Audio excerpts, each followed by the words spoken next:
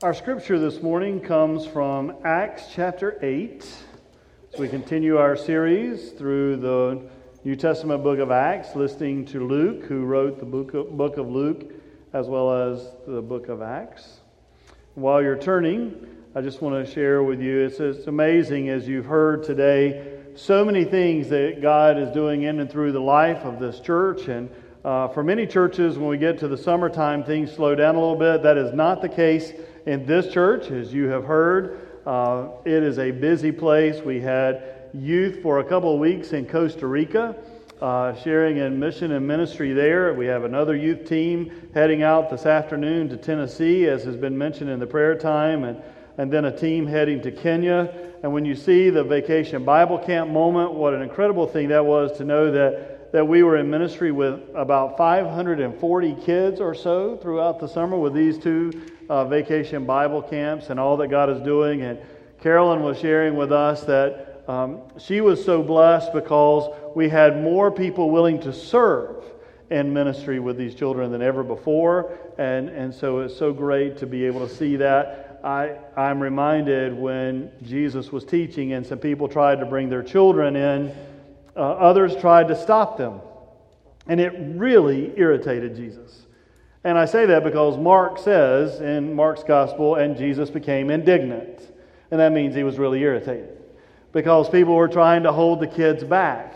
And Jesus said, "Let the children come to me and never forbid them, because it's to such as these that the kingdom of God belongs."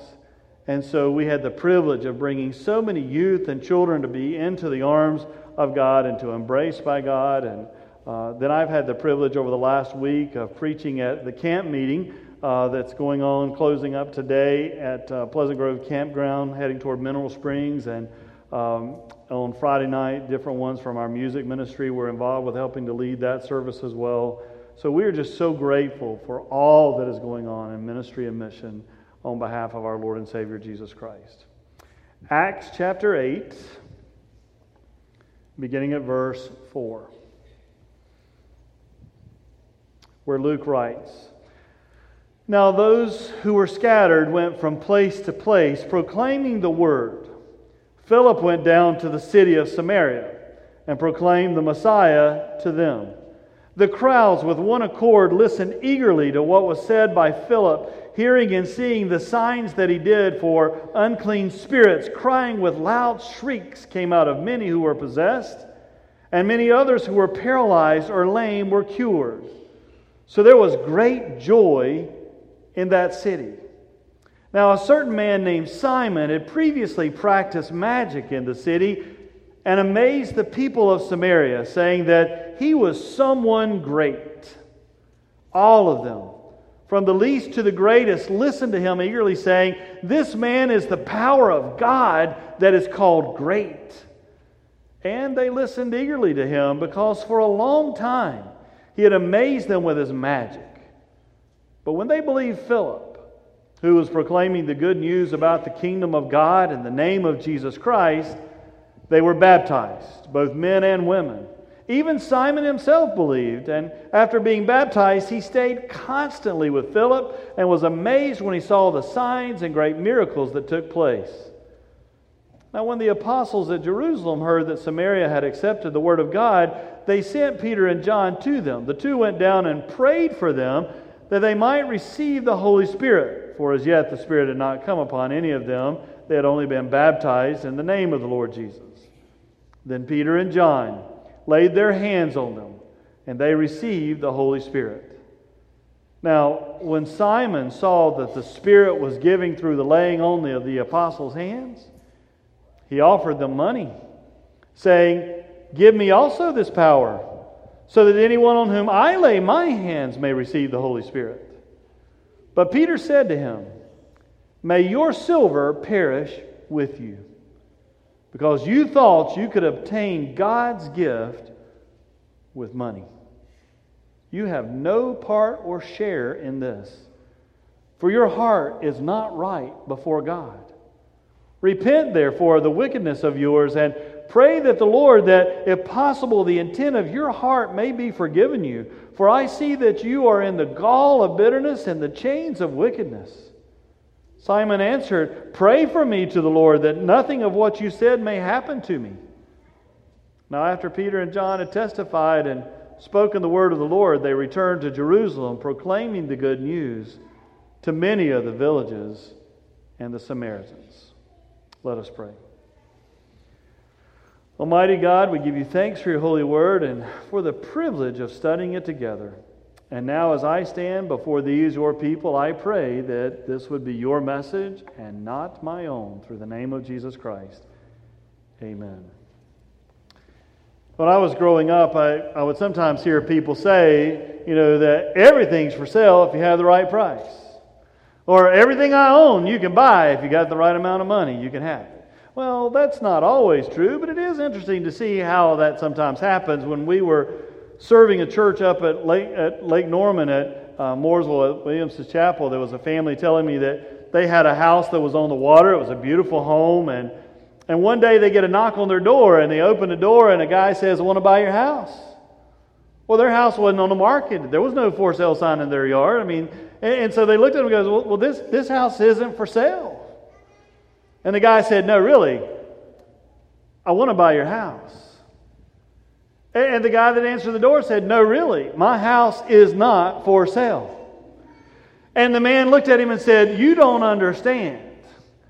I really want to buy your house. So tell me, what will it take to buy your house?" And so Joe told me, he said, "I just kind of grabbed a number out of the air that I thought was so absurd that would make this guy just leave." And he goes, "Well, fine. If you want to buy this house, it'll cost you this." And the man looked at him and said, "Done." They called us up going, we're moving. We got to find a place to stay while we build a house, because somehow we just sold ours. But not everything can money just buy. And the Scripture tells us that Jesus Christ and the Holy Spirit's one of those. Philip is now in Samaria preaching the good news of Jesus Christ. Now the amazing thing is that the early church is already in Samaria. Now, Jesus had said to them in the beginning of Acts, "You'll be my witnesses here in Jerusalem, Judea, Samaria, to the ends of the earth." But to go to Samaria was not some minor thing, because the people of Israel despised the Samaritans. They hated the Samaritans. Many believed that if you actually stepped foot on Samaritan land, you were now ritually unclean. They were discriminated against, they were hated, despised, rejected in every sense of the word. Well, how did it get so bad? Where did that come from?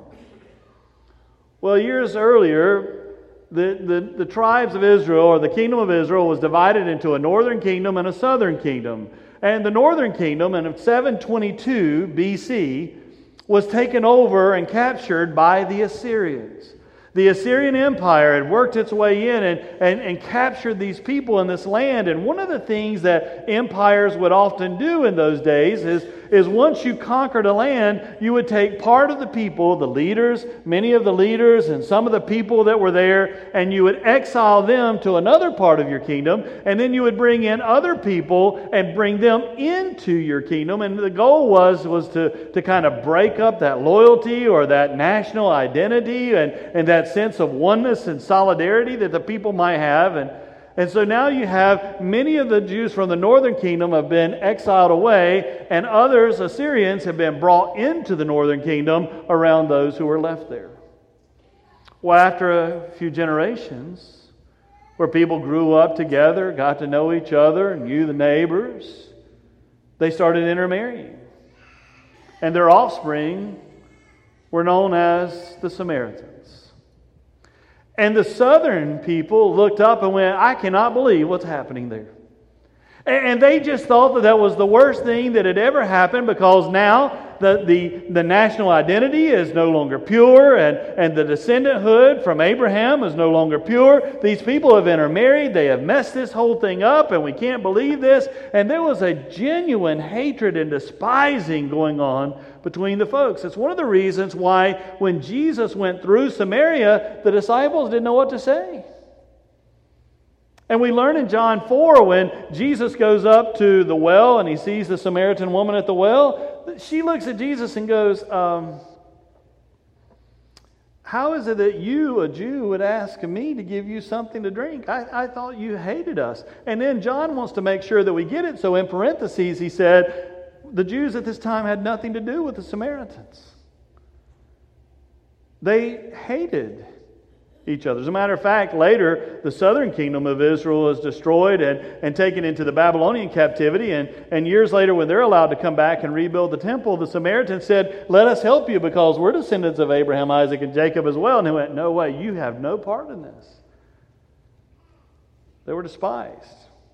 As a matter of fact, if you wanted to hurl an insult at someone, just call them a Samaritan. If you look at John 8:48, that's exactly what they did to Jesus. If you wanted to insult somebody, go, and you're a Samaritan. But now, we see that the Holy Spirit has crossed these boundaries. Now we see that when the Spirit of God is poured out, these barriers that we often place between ourselves are transcended. And we see the oneness of the people. So Philip is there, and the Samaritans are hearing the good news of the kingdom of God and hearing the message of Jesus Christ. And we're told that they believed. And they accepted Jesus Christ. And they were baptized. And God is doing an amazing thing. Now, there was a guy there in Samaria. His name was Simon. Simon the magician. And in these days, magicians could make a lot of money with the sleight of hand and with some illusions. And they would make people think that they had this amazing mystical power. And as long as they could try to tell you, here's what's going to happen to you in the future, and try to manipulate you a little bit, they could make a fortune. And Simon had been doing this for a long time. We're told for a long time. Most everybody there, big or small, loved and followed and listened to Simon. And Simon had been doing this, but the Jews were strictly forbidden to be a part of it at all. Leviticus 19:31. I know Leviticus is one of your favorite books in the Bible, so many of you know this one by heart, I'm sure. But Leviticus 19:31 says, now do not turn to mediums or wizards, and do not seek them out to be defiled by them. I am the Lord your God. And then to kick it up a notch, in Leviticus 20, verse 6, God goes on to say, if any turn to mediums or wizards, prostituting themselves to them, I will set my face against them, and they'll be cut off from the people. So here you have these people that are following this magician, and now you have Philip who's there proclaiming the kingdom of God, and the people of Samaria believe him. They believe in Jesus Christ, they're baptized and start to follow him, and we're told that even Simon the magician begins to follow him. Well, the apostles in Jerusalem hear what's going on. And they're so thrilled that God is working in Samaria, and that the people in Samaria are following the kingdom of God. And they send Peter and John there to make sure that they receive the Holy Spirit, because at this point they had not received the Spirit of God. And so they want to make sure that these people receive it, and they come and they lay hands on the people, and all of a sudden these people are seeing miracles and amazing things happen. And Simon the magician goes, oh, that's how you do it. Because Luke told us that for the longest time he had been following Philip around everywhere, trying to go, how did he do it? It's kind of like that Penn and Teller show, can you fool me? And they try to figure out exactly how did you do the trick. And so Simon had been going around watching all these miracles, trying to figure it out. And now when he sees the laying on of hands, he goes, that's how you do it. It's with the laying on of hands. So he goes up to Peter and to John, and he goes, hey, and he pulls out his wallet and goes, how much would it cost for me to get some of that Holy Spirit so that I can do that? So that when I lay my hands on people, that they'll have the Holy Spirit too. I mean, this is we could franchise this deal. And Peter looks at him and he says, "May your money perish with you." May your money perish with you. Now, that's a very polite way of saying what he really said to him. Because again, we have been told by Jesus and John that God so loved the world that whosoever would believe in Him would not perish, but have everlasting life. And whereas we were told that Simon believed, we now find out it wasn't so much that he believed as much as he was enamored. And now Peter looks at Simon and says, "May your money perish with you because you're perishing. And may your money perish with you because you actually thought that you could buy the power of God with your money. You actually thought that you could manipulate the Holy Spirit. You actually thought that you could exploit what God is doing. And you have no part in this ministry. None. Because your heart's not right before God. You're full of wickedness. You need to pray for forgiveness. You need to repent and turn." And Simon then says, "Well, pray to the Lord that this won't happen to me." Now notice he didn't say, "I repent," but what he prays is, pray that doesn't happen. And we really don't know from the Scripture, did Simon actually really begin to follow? And many of the early church scholars and historians actually show that Simon actually becomes a heretic and goes against the church and against the faith.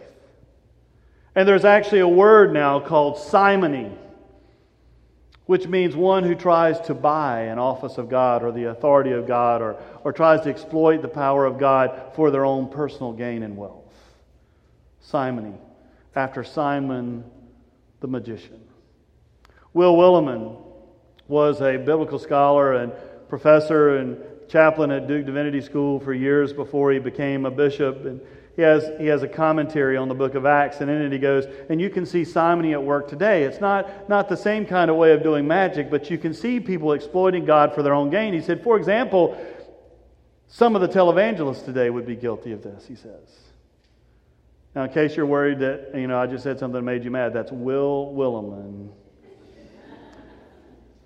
But his point is that any time we try to use the name of God and the power of God to build ourselves up and to get rich off of God, then we turn that to us. That's simony. I've actually been thinking about that with the church because I've been hearing about some of the televangelists and their jets and their new jets and the things that they need. And I was thinking, I'm going to talk to the finance committee and our trustees about that. I don't really need a church jet, but it would be neat to make visits in the church vet.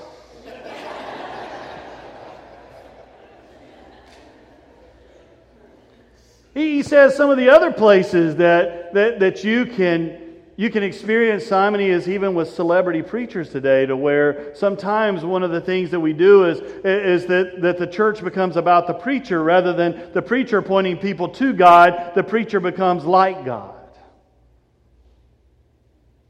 And we sometimes forget that the church is a tool and a vessel to help people encounter God. It's not the end in and of itself. And so Willimon says, you can see simony occurring today. And he said sometimes you actually see political activists putting reverend in front of their name so that all of a sudden they get an audience, but they're promoting their agenda over God's agenda. We have to be careful. Spiritual power is not for profit. It's not something we can manipulate. It's not some kind of magic. Now, I grew up with a little bit of magic. I'll just go ahead and confess that to you. I watched Bewitched when I was a kid.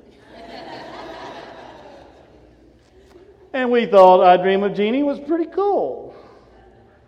And I'll confess to you, my kids grew up with a little bit of magic because they like Disney and the whole kingdom's a magic kingdom. And my daughter, she had, when she was a little girl, her bedspread was the Little Mermaid. But we knew King Triton wasn't somebody we worshipped. We knew that wasn't real. And that Cinderella's fairy godmother may have been one of the neatest little people you ever met, but she wasn't somebody we turned to for help. And the genie in Aladdin was just funny as he could be, but wasn't somebody we leaned on. We knew that was just fun. That was entertainment. That was as far as it goes. But it never really turned to where we tried to manipulate God as a magician. Not magic, not something you can buy. The kingdom of God and the salvation of God and the presence of God, it's not for sale. When I was a kid, growing up, I had a great uncle who had done very well and had a lot of money. Don't worry, it didn't trickle down to any of us. But one of the things that I found interesting that we would sometimes talk a little bit about when we would go visit him and be around was he didn't go to his church. He didn't go to my home church, but he wasn't active in his church. But he sure got a lot of pastoral care, and I couldn't figure that out for the longest time. Why do the preachers hang around him so much whenever he doesn't really go to church? And we were there one day when the preacher was leaving, and I saw the handoff. Oh. Every time he left with a fresh $100 bill. No wonder he got more visits than anybody else. I mean, I'm not saying that's what we're doing. Don't hear that. I mean, Ed's our pastoral care guy.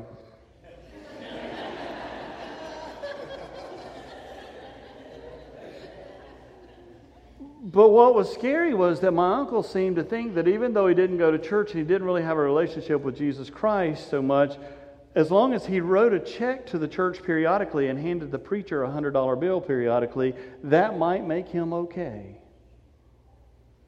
Well, the kingdom of God's not for sale.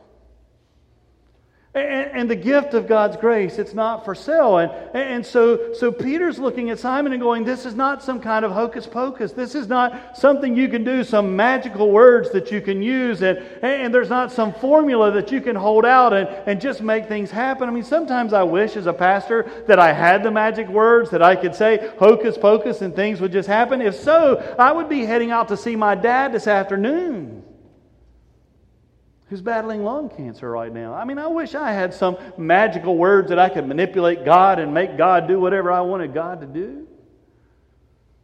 But that's not the way it works. I have a picture of a beautiful little 4-year-old girl I've told you about before on the shelf in my office, and her name was Faith, and I love that kid to death. She loved me so much too. Can't tell you why, but after church, after the 11 o'clock service every Sunday, the family would wait around, and I'd pick her up and walk through the church. We'd look at the stained glass windows. We would talk. That kid loved me. I loved her, but her little heart had all kinds of issues from the day she was born. She had been at Duke Hospital. She had been at the Levine Hospital. She had been all over the place with people trying to figure out what they could do to save this little girl's life. And I prayed for her as hard as I've ever prayed for anybody in my life. But I was there with them the day that they were in the hospital and turned off the equipment and laid her in her mother's arms, who rocked her until she was received into the arms of Jesus Christ. I didn't have some magical hocus pocus that manipulates God. That's not how it works. And Peter is saying to Simon, magic points to the magician. It's all about you. But faith points to God.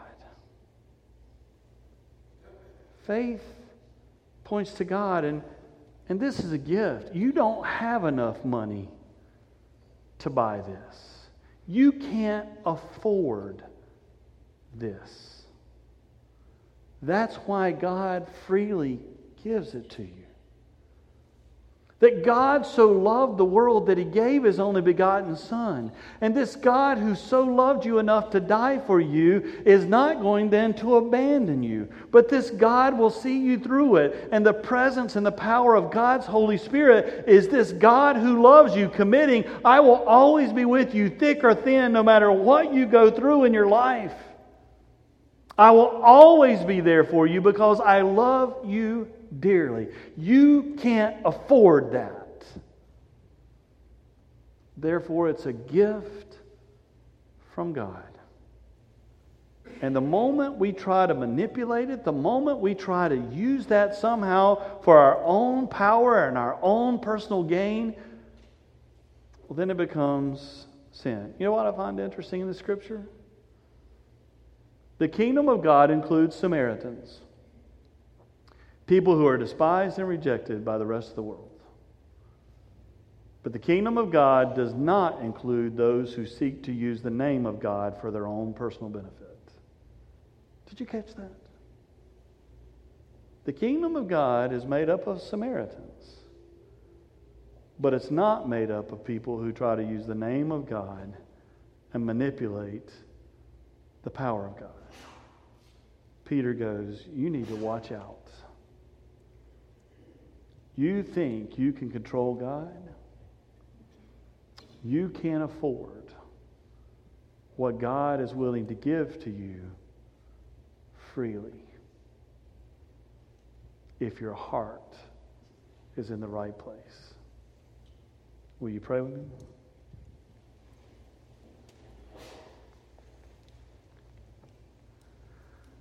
God, we are so grateful for your love and grace. And God, we give you thanks for the gift of your Son, Jesus Christ, for the presence and the power and the forgiveness, the salvation, the everlasting life that he offers.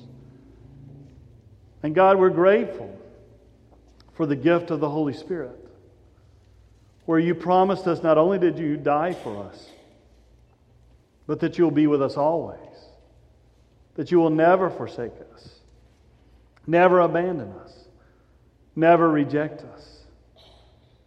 And all of this is a free gift. It's a gift for all who will believe and receive you and accept you into their hearts and lives. And God, we pray that you would forgive us, and we pray, dear God, that you would caution us, and we pray that you would prevent us from ever trying to use your amazing love and your amazing grace as something that we can exploit for our own personal gain. We can't afford this gift.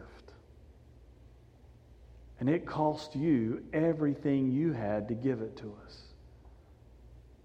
So God, we pray that we would receive the gift of Jesus Christ and the gift of your Holy Spirit. And that all that we do and say would always be for your glory and your honor. In the name of Jesus the Christ. Amen. Our closing hymn that we invite you to stand as we sing is Seek Ye First the Kingdom of God and His righteousness. And in all these other things, they'll be added unto you. Hallelujah.